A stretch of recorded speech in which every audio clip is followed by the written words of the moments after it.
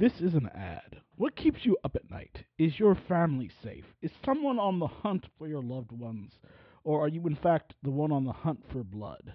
Neil LeBoot breathes rich theatricality and provocative life into the story we all know well.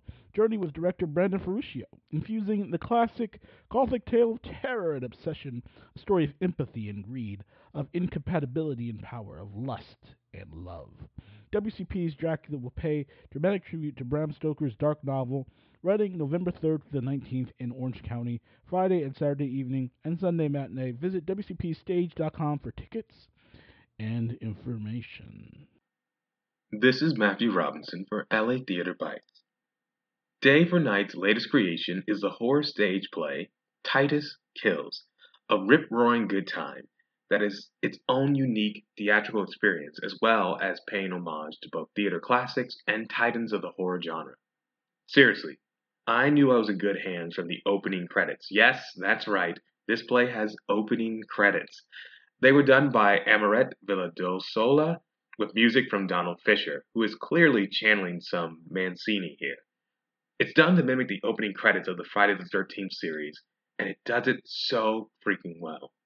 Whether you're familiar with horror films or not, you'll still find the charm all around. A big strength of the show is how accessible it is for those familiar and the uninitiated with the genre. Written and directed by James Ferrero, he also did the stellar sound design for Titus Kills. Sound is essential in horror, and when it is live on stage, the timing has to be just right as well as the noises sounding perfect for the atmosphere. He accomplishes this and creates a witty, engaging, sometimes truly scary, and yet ultimately fun production. I am thoroughly impressed whenever someone can pull off horror on the stage. It's a high risk venture, as horror plays don't have a lot of middle ground. They're usually either really good or fall flat. Thankfully, here it's the former. The key to the show, outside of its solid cast, is also its well oiled production team. I pretty much can name anyone from the team, and they'd all deserve their kudos. I have to highlight the lighting and set design by Luke Moyer. Clever things were done throughout to make the small Sherry stage seem almost gigantic, not an easy feat. Then there is Emma Conroy with a sensible 80s design fashion for the costume. It would have been tempting to go over the top with the outfits, but these feel more authentic and less nostalgia bait in nature. Kudos also for having characters wearing white shoes, so the blood shows up better on their feet. Mallory McGaffey and Alfonso Ramirez also do stellar work with the makeup and props, respectively. And then there's the wonderful cast of characters and performers. In a short amount of time, you become attached to certain characters and understand their deal despite the large cast size. Everyone is easy to track in an enjoyable way, and each character is given a nice amount of nuance that makes you like them and also perhaps highlights a few of their flaws. Some noticeable and not so noticeable. Walter Gray IV plays Titus Andronicus himself, and much like a Kane Hodder, Tony Todd, or Robert Englund, he owns the role and is quite the formidable presence on stage. The cast all around does such good work that I will just simply list them all.